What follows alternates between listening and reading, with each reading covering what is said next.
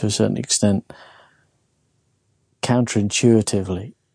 There's a lot of counterintuitive thinking in the book about accepting blame for things you're not guilty of, and that kind of message, or that kind of lateral thinking, non-Western thinking, I suppose, is I suppose what he's trying to get across.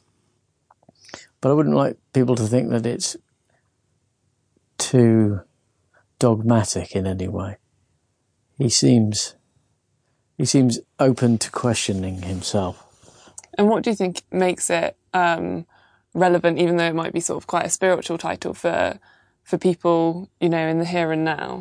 Well, I think because the people who go to visit the holy man that's us, that's everyone, with our concerns, with our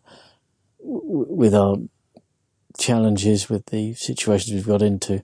In the book, they go and journey to see the holy man, and often the journey itself to the holy man is its own answer, as you'd expect, I suppose.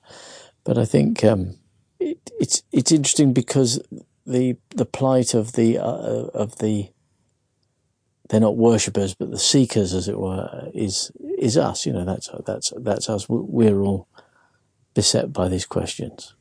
And you've played some excellent baddies in the past. How does it feel playing the goodest of goodies? Well, I'm not sure that you can play baddies and goodies. It depends on the genre. But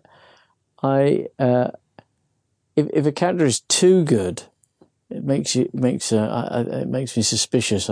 So in a sense, I think he's not so good that he doesn't have a sense of humour, that he can't bring himself down, that he can't. That he doesn't make mistakes. I think that's the other thing that makes him more interesting, is that he makes mistakes, he acknowledges mistakes. And the convention of him in our version of it, of us understanding him mulling over and arguing with himself, makes it, he's not a perfect human being. And most of the baddies I've ever played, they don't think themselves as bad. They're great people, just trying to live their life like anyone else. Yeah. And you've lent your voice to Dobby in Harry Potter, and Aristides Silk in The Adventures of Tintin. What do you find enjoyable about just using your voice to embody a character?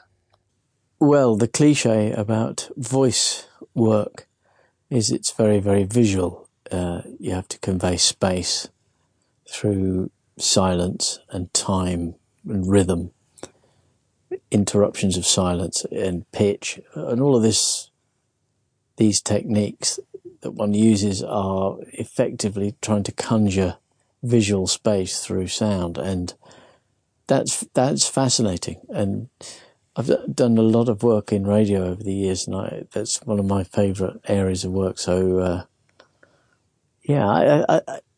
it would be hard now to say goodbye to any of that. I really love voice work. And what can we expect to hear or see you in next? That's a good question. There's a few films coming out. There's a lovely independent film called Kaleidoscope. There's Michael Haneke's latest film that's coming out, and an adaptation of the stage play Journey's End into a feature film that'll be out early in the new year. So there's that, and then there's the latest series of Detectorists, which will be out later on this year. That's fantastic. It's been an absolute pleasure to speak to you. Not at all. What a pleasure. You made it. Thank you.